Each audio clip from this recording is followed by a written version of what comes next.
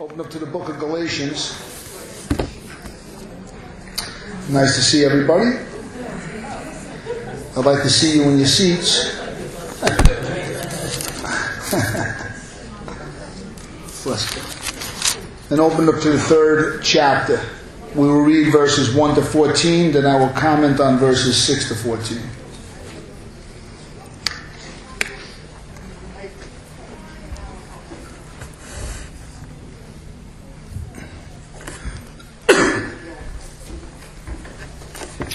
Again, Galatians chapter 3.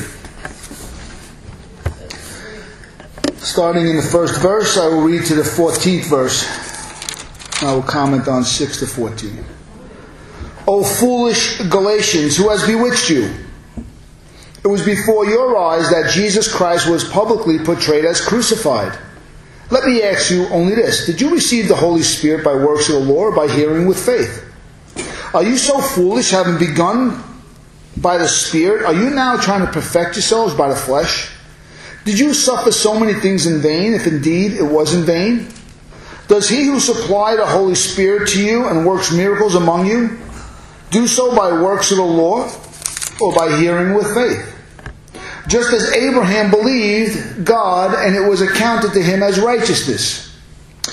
Know then that it is those of faith who are the sons of Abraham, and the Scripture, foreseeing that God would justify the Gentiles by faith, preached the gospel beforehand to Abraham, saying, in you all the nations will be blessed.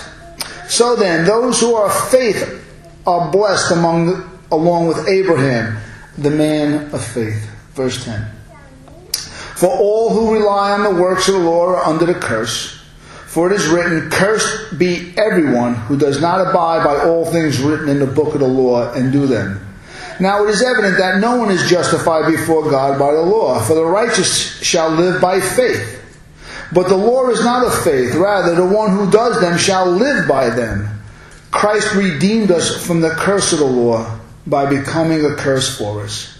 For it is written, cursed is everyone who is hanged on a tree, so that in Christ Jesus the blessing of Abraham might come to the Gentiles, so that we might receive the promise of the Holy Spirit through faith. Let's pray. Father, we thank you like always for your word that teaches us not just who Christ is, but what Christianity is all about. How we are to live by faith, to continue by faith. We're saved by faith. We're changed by faith. We love by faith. We embrace you by faith, Father God. We don't walk by sight. We don't feel our way through, God. We believe our way through, trusting in your kindness at all times, trusting in your goodness, trusting in your mercy, trusting in your grace. Even though we can't see it right now, Father God, we know that all things are working together for good. So we thank you for the gift of saving faith. We thank you for the gift of repentance, Father God. We thank you, O God, that Jesus Christ himself became a curse for us, that we could become the righteousness of God. Bless this sermon, Father God, and open up our ears and our hearts to understand the things that God is saying. In Jesus' name, amen. In Paul's defense of the message he has preached to this Galatian church, somewhere around AD 42, AD 44, he preached in southern Turkey, and we know that the church of Galatia was birthed, and that Paul preached a message that was entirely dependent on Jesus Christ and his atonement and his redemption. That a man's salvation was purely and solely based upon the merit and the work of Jesus Christ. People that never heard about Jesus Christ, never even heard about the Jewish Old Testament, flocked to this message that this itinerant Jewish preacher was preaching. They had no idea who he was, but all they know is that he was healing people. The eyes of the blind were open, paraplegics were walking, and people were getting saved, and they were turning from their sins. They were repenting, they were confessing, they were embracing Christ, they were living a new life. They had this new sense of hope, new sense of purpose, new sense of direction in their life. And this whole turnabout just came by hearing a new message of this man who was crucified for the sins of the world, and that whoever believed in him would not fall under the wrath of God, but would be pardoned from their sin, would be justified as though they never had sinned. They would be made right with God, accepted before God on no other circumstance, but just believing in what the Son of God did on their behalf. That was the message that Paul preached. But unfortunately, this Galatian church started listening to other people who twisted and perverted the Scriptures, and they started following a different way. They started following the Old Testament way. They started following the way of Judaism and the way of the law of Moses. And we've been going over this for the last 6 or 7 weeks. And this is what Paul was defending himself against. And he asked a simple question we went over last week, 4 questions. Did you receive the Spirit, the evidence of salvation, through the works of the law, trying to convert to Judaism, or did you just hear the message about Jesus and were you saved and changed? Well, it's a rhetorical question. The question is simple.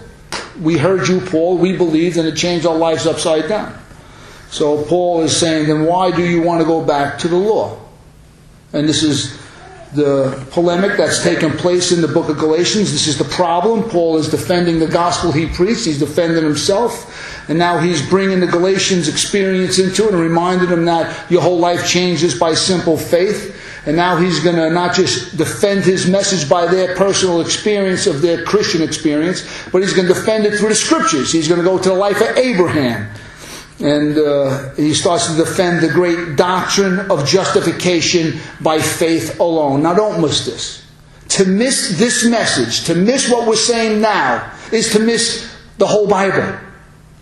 You might as well take the Bible, throw it away. Because it's all pointing to one thing. That a sinner is justified by pure saving faith and trusting Jesus Christ as their personal Lord and Savior. Everything. It's the doctrine of justification by faith. What makes man? Now, before we get into this, you'd be surprised. Oh, you know something? We know that. But you'd be surprised. Most of the world does not know that. Most of the Christian world does not know that. Most of Orthodox Christianity has no idea that Christ offers salvation only through saving faith. And you can't add anything to it. If you try to, you spoil it. God accepts no man on his own merit. Not even if you could believe in Jesus 99% and just believe a little bit in yourself, you've just spoiled everything. It is solely throwing yourself at the mercy of God for salvation. Paul is brilliant here. And I want you to know something over the next 2 chapters, most of the next 2 chapters. Paul's reasoning is nothing less than masterful. Most Christians, even evangelical, born-again Christians, Bible-believing Christians, don't even know what these 2 chapters mean at all. When it comes to the 2nd, the 3rd, and 4th chapter of Galatians, they're totally lost. And understandably so, because if you're not trained in understanding Old Testament theology, then you'll get a little lost. You'll get a lot of lost in here, and you'll miss just the beauty of what's being said and how it is being said and for the purpose it is being said. So I will go through this meticulously over the next several weeks, probably more like 6 weeks, as I speak just about the 3rd and the 4th chapter, so we can understand the brilliance of Paul and how awesome Jesus Christ is. And how nothing else at all could ever save a man. And why we should know this. And how we defend the faith. And how it brings ease to our conscience. It brings confidence to our Christian life. Because whether you know it or not, even though you are saved by faith, it takes faith to live every day. And the only thing that can strengthen our faith is understanding what Christ did and who He is. I don't know about you, but I want a stronger faith. I want to live the Christian life. Do you want to live the Christian life? I don't want to fail. I want to live the Christian life. I want to enjoy the Christian life. I want to be a strong Christian. I want to be a Christian known for someone who has compassion and love and mercy and goodness and kindness and self-control. I want to understand that. But to have that, the greater faith I have, the more the fruit of the Spirit I will walk in. And the stronger faith comes from a deeper understanding. So please understand this. As we go over these 2 chapters, please stay with me. I will break it down as articulately as I can, as clearly as I can, for the purpose that you can enjoy what's being said. Now I want you to sit back today, because when it comes to application, what God wants you to do is listen with faith. That's it. Don't try to do a thing. Listen and ask God to bring understanding into our life. We need to pay real close attention, not just today's sermon, but up to the next coming weeks. Before we get into the text, there's a couple of things we need to learn about what's going on here. And if we have our title, Those of Faith are the Sons of Abraham. I put that up there for a reason, because, well, it's in the Bible. It says here in verse 7, know then that it is those of faith who are the sons of Abraham. Well, there's something we all need to know about this. This was a sort of Jewish consensus. The Jews believed, because they were Jews by circumcision, they were Abraham's offspring, that basically they had nothing to fear. John the Baptist had to deal with this in Matthew chapter 3 when he says, when John the Baptist saw that many of the Pharisees and the Sadducees were coming to baptism, he said to them, you brood of vipers, who warned you to flee from the wrath to come? Bear fruit in keeping with repentance, and do not presume to say yourselves, we have Abraham as our father, for I tell you, God is able to raise from these stones children to Abraham. Well, Jesus, basically in John 8, has to say the same thing when he was dealing with the same people. They answered him, Jesus that is, Abraham is our father. Jesus said to them, if you were Abraham's children, you would be doing the works Abraham did. Basically, you would trust God the way Abraham trusts God. So when Paul starts using Abraham as an example throughout this whole chapter, understand something. He is dealing with this kind of mindset. Look at Abraham. I'm a Jew. Been circumcised. What do I got to fear? Like John the Baptist said, you brood of vipers. Be careful to bear fruit with your repentance. Do not think you have Abraham to save you. Abraham could do nothing for you. I am the Savior. One must trust in me and know me personally, and not in Abraham. It is important to see that, because that circumcision was not the true test of a man's relationship to God. But circumcision is of the heart. It's obedience of the heart. Understand something. Outward circumcision was both a misunderstanding and misapplied by many Jews in their lives.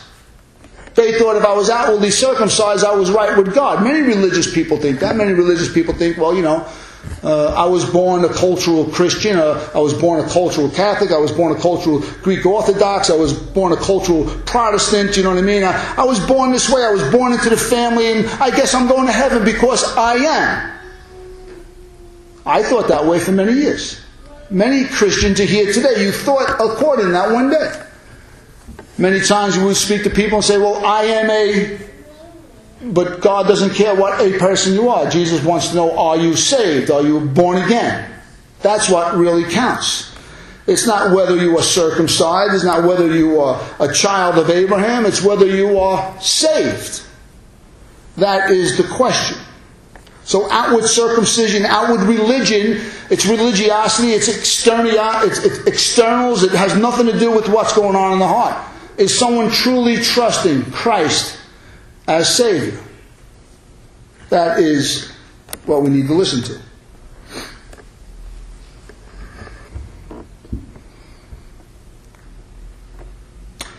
Let's move on to verse 6, and I'll go through these verses and I will give some application to the text.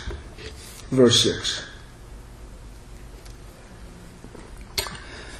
Just as Abraham believed God, and it was counted to him as righteousness. Verse 6, Paul gives us a clear, simple statement. But it has profound implications, and this is where people miss out on biblical teaching. We could read that and just move on as though no big deal. But the implications are strong, because what Paul just said, in a nutshell, is that the whole ball of religious wax got started by a man trusting and the extraordinary promise of God. Does that mean anything to anybody here in the 21st century, Brooklyn? Well, if you know the story of Abraham, going back to the 12th chapter and the 15th chapter of Genesis, you would understand what Abraham was believing. Abraham was an old, very old man. And his wife was just as old. The Bible says that they were biologically dead. They were beyond the years of childbearing. But God said, Abraham, you're going to have not just a son in your old age. That son's going to turn into many, many nations. As a matter of fact, the whole world's going to be blessed through you and your seed.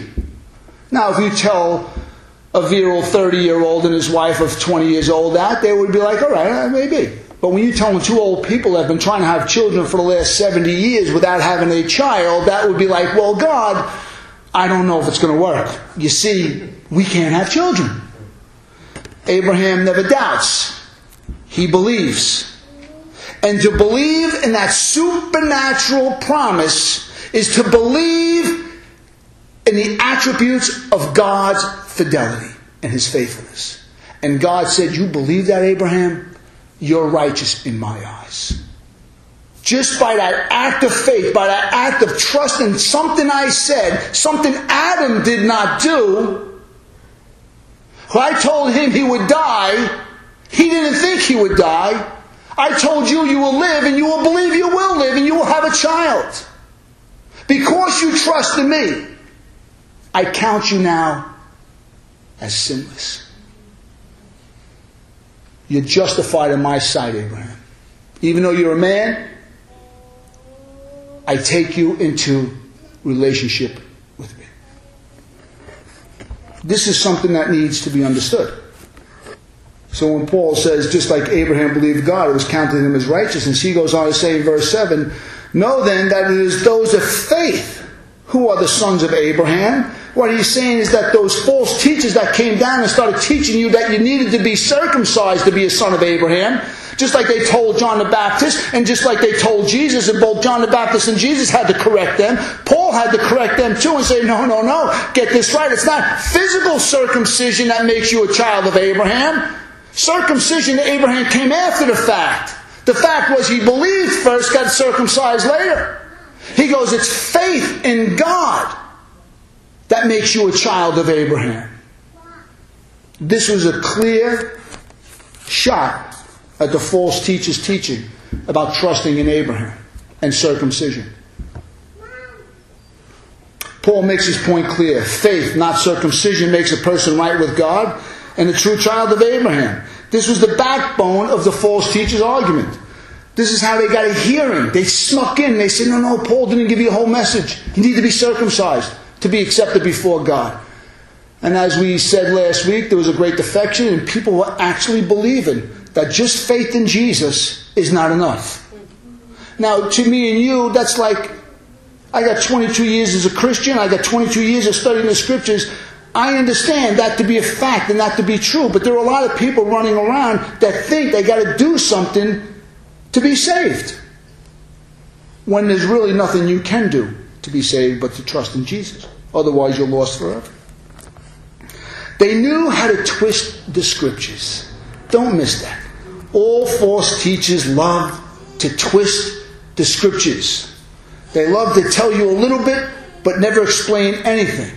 What Paul is doing, Paul's not quoting a Scripture. He is explaining a Scripture within its context. Don't miss it. Please don't miss it. We are called to understand. Anybody can quote a verse of Scripture. The false teachers were constantly quoting verses of Scripture.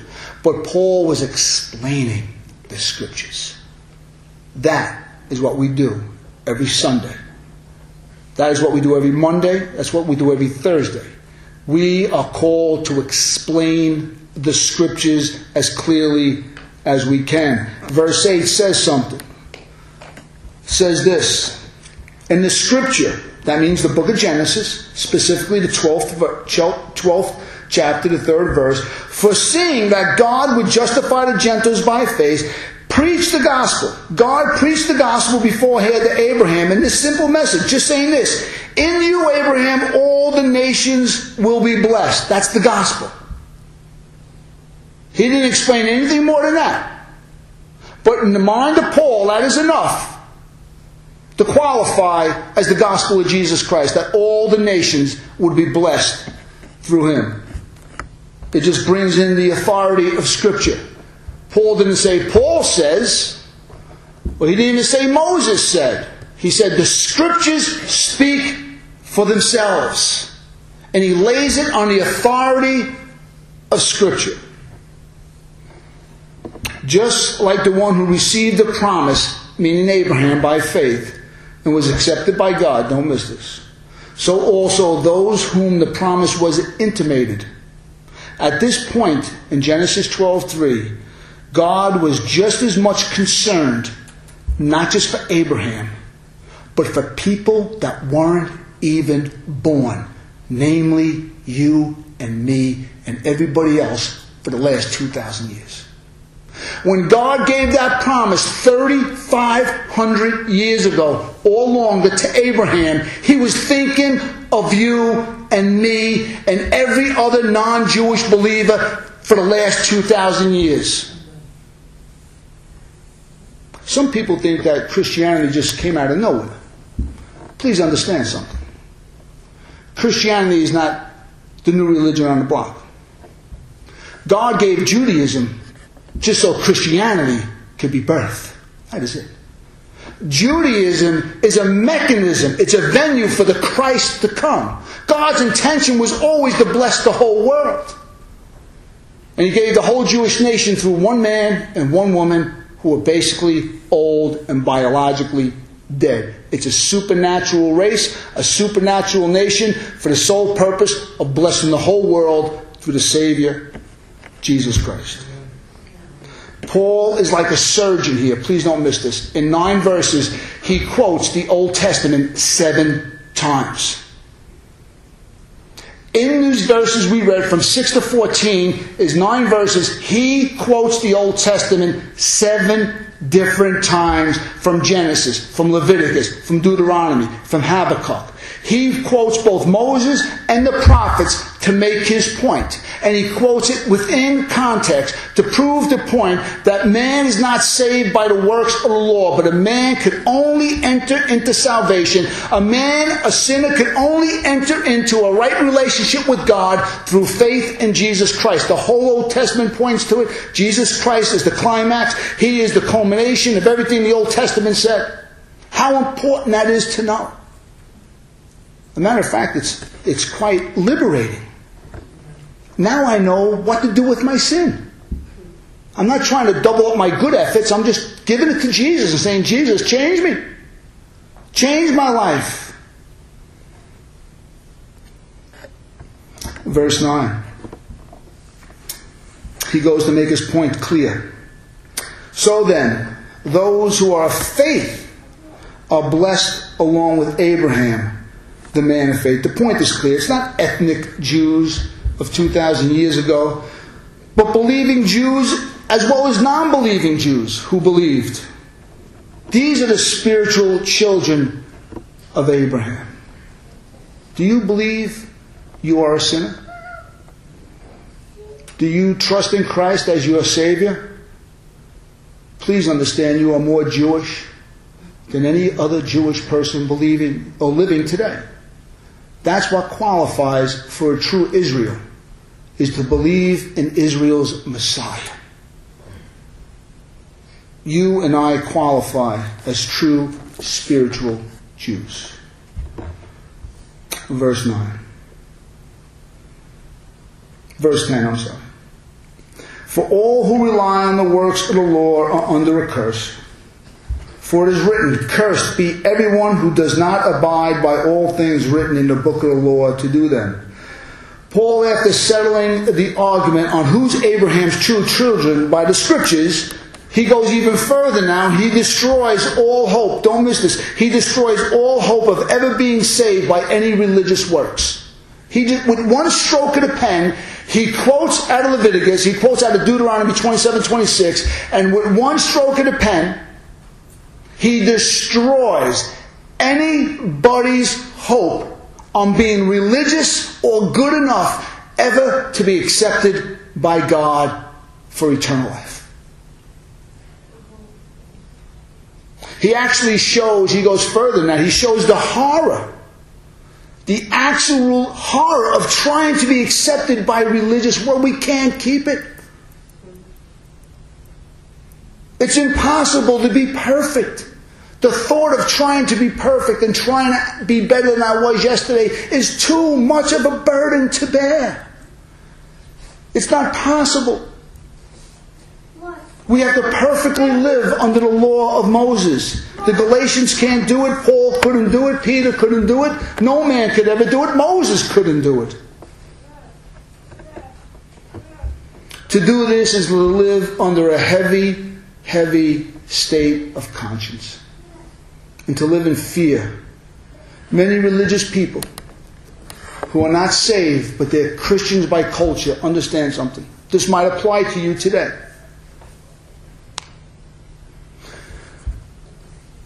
They're too scared, or I ask this, are you too scared to say you're good enough to go to heaven because it might sound too arrogant before God? But yet, you're just as afraid to say you're bad enough to go to hell? And you sort of try to live in this state of, I don't know, where am I? That's torment. But yet, many religious Christians, cultural Christians, live in this state of, well, I don't know if I'm perfect enough to go to heaven, but I'm certainly not bad enough to go to the other place. And they live in this sort of deliberation in their mind, and they just don't know. That's a horror. We'll deal with that in application. Verse 11. Now it is evident that no one is justified before God by the law, because he quotes Habakkuk. The righteous shall live by faith.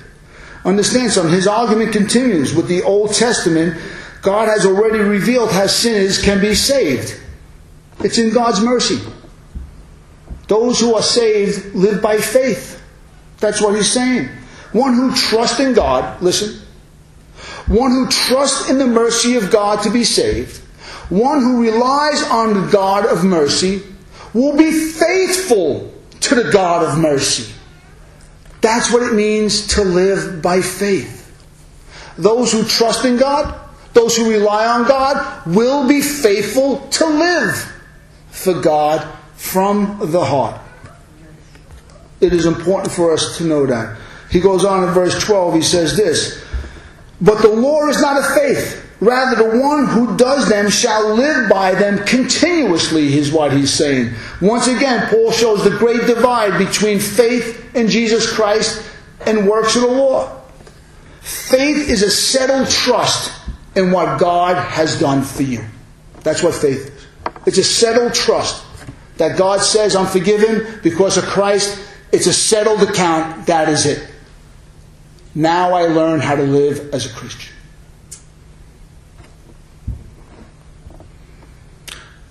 Law and works is a continuous attempt to get right with God. And like I said, the conscience will never be able to say you're good enough to go to heaven, but you're never bad enough to go to hell. And people live in this kind of torturous deliberations in their mind that they don't know, they go back and forth. It's horrible. An unrelenting taskmaster, always condemning but never liberating, always promising eternal life, but never delivering any kind of hope, any kind of joy, any kind of peace to the tormented conscience. Can't do it. Paul hits the high point in verse 13. Christ redeemed us from the curse of the law by becoming a curse for us. For it is written, cursed is everyone who is hanged on a tree. Paul is saying this. His theological reasoning is incredible. Christ bore our sins for breaking the commandments. Christ was separated from God and condemned as a lawbreaker so that we can be accepted by God as true sons and daughters of God. He who knew no sin, Paul said in another place, became sin, that we could become the righteousness of God. Verse 14.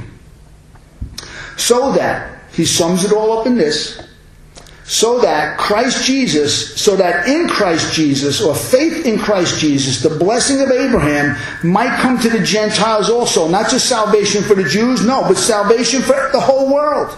Not just in the first century, but the second century. And if Christ tarries into the third, into the fourth millennium, or if Christ doesn't come back for 3,000 more years, then there's salvation for all people who believe in Christ. So that we might receive the promise of the Spirit. Like it says here, verse 14 shows us the universal effects of the crucifixion of Christ. Now that both the law's commands and its threats of dying are removed, the way to God is finally open for all those who believe and trust what Jesus has done for them. And they receive two great benefits. One is being justified, and one is receiving the gift of the Holy Spirit. And with the gift of the Holy Spirit comes this great sense of peace that the war is over. It's over. The war is over. You're accepted by God. Never again to be tormented by Satan, who is what? The accuser of the brethren. Never again to be tormented even by our own conscience. So as I just run to Christ and remember that there's no condemnation for those who are in Christ. Did you enjoy forgiveness today? Did anybody enjoy forgiveness this weekend? It's Sunday afternoon. I'm sure somebody sinned this weekend, right? Am I the only one who blew it? Anybody else here? Keep your hands down. We've all blown it. Didn't you have a sense of peace just by going to Jesus and going to the Father and say, God, thank you for forgiving me? I had that as I was worshiping today. We sang it. That beautiful last hymn. I was basically in tears. I was just like, what Christ has done. What Christ has done. I was so grateful. That's because He became a curse for us. And because of faith in Him, we received the Holy Spirit. I could never talk myself into peace, could you? God gives it. That's the gift of the Holy Spirit. God gives the gift of peace and the gift of hope. I have no fear. Do you have fear of dying and seeing God? Not at all. How can a sinner have that kind of hope? How can a sinner have that kind of assurance? Is it because we're good enough? Absolutely not. It's the gift of the Holy Spirit that reminds me that we're born again. In the 4th chapter, he calls it the cry of Abba, Father. Now we don't associate with God as the judge. God is our loving Father, by which we cry out, Abba, Father.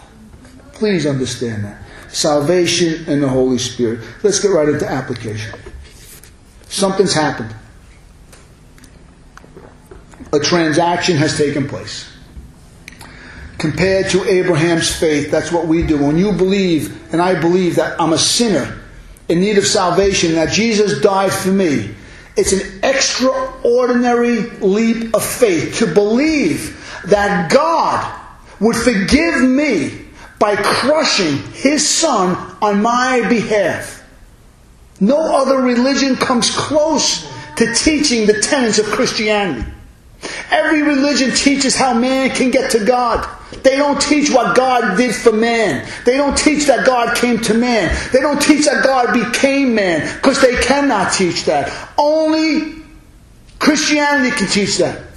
God became man, He lived a sinless life, and then gave Himself for our sins in our place. It's a transaction. It's the vicarious substitution of Jesus Christ. He takes my curse, He takes your curse, He takes the sentence of death upon Himself, and He gives us the sentence of justifying as though we never sinned. Can a Christian ever get tired of hearing that? Tell me what you want to hear when the doctor says you have 10 minutes to live. Tell me you want to hear you've been justified by grace. Nothing else can compare to hearing the blessed words. Forgiven. That's all you want to hear. Nothing else. Nothing else matters.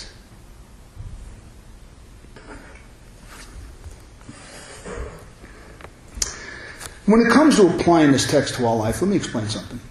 It's very historical. It's very judicial. It's very Old Testament. It's very Jewish. We're so far removed from this ancient text of Scripture? How do we apply it to our life?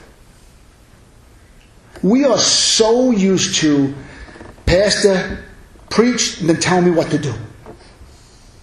We're into doing something. We're into, give me 3 steps to be a better husband. Give me 2 things to be a better Christian. What must I do? But in a text like this, don't miss this. All God wants you to do is step back and survey the wonderful cross. Don't do nothing but reflect. Don't do anything but contemplate. Don't do nothing but think. Because it's when we think about what Christ has done. This wonderful verse of Scripture.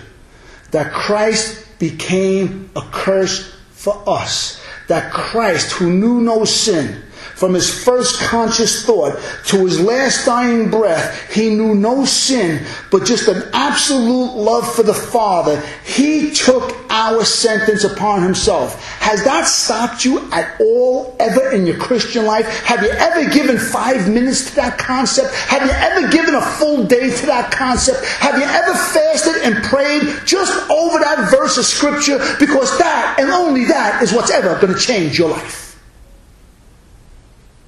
We are so used to tell me what to do. If you can do what I suggested by just thinking of the wonderful work of Jesus Christ becoming a curse for you, going to hell for us, because that's what he did. He bore the curse. He had eternal wrath. We can't comprehend that somehow Jesus Christ actually took eternal wrath. I can't comprehend. But tell me, how can it not change it? Take what I just said. Now take all the other stuff we've been thinking about all weekend that's really important.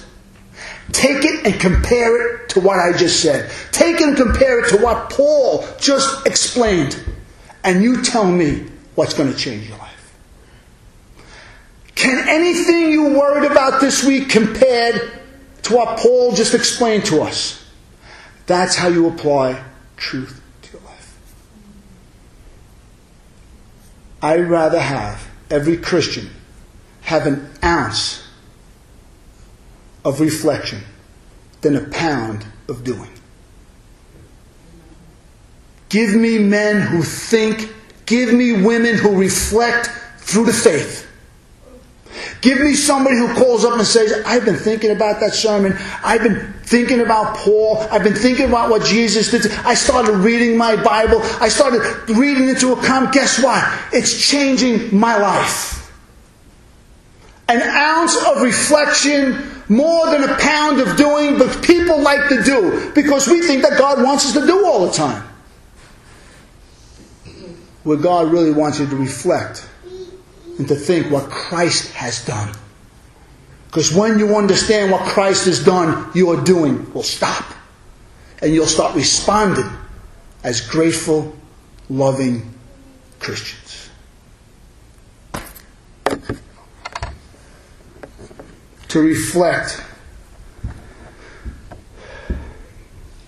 The unmanageable happened. In the eyes of God, the unimaginable has happened. Christ the perfect one, God's only begotten Son, whom I am well pleased, became as lawless in the eyes of God as you and me. God crushed him for our iniquity. And the chastisement for our well-being was put on. He was pierced for our iniquities. He was chastised for our transgressions. God turned his back on him. Father, why have thou forsaken me? He suffered as a sinner and bore our sins. He suffered our sentence, which eventually became our cure. The only application is to sit back and to contemplate what Christ has done for you. That's it. If that doesn't change your life, nothing ever will. Nothing. You'll still be the same tomorrow, I'll tell you right now. Next week, you'll come in here with the same problems, the same thought processes. Nothing's going to change in your life.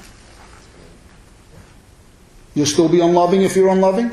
You'll still be without self-control if you're living without self-control. You'll still be loveless. You'll still be without any peace, without any hope, and without any kind of contentment in your life unless you can correct this. This is our contentment. This is our peace. This is our hope, and this is our joy. Reflect deep, long, and deep on what Christ has done for us. I have a lot more to say, but I'm not going to say it. This is what brings a life under the control of the Son of God. It's this thinking. If I was to highlight anything, and hopefully I just did, please, Christian man, please, Christian woman, think about what Christ has done for you. Make it part of your life. But Pastor, how can I think of such lofty thoughts? I'll give you a hint. As soon as you sin, think. If I do that, Pastor, I'll be thinking all day. Think all day. That is the purpose. Let our sins drive us to thinking of what Christ has done.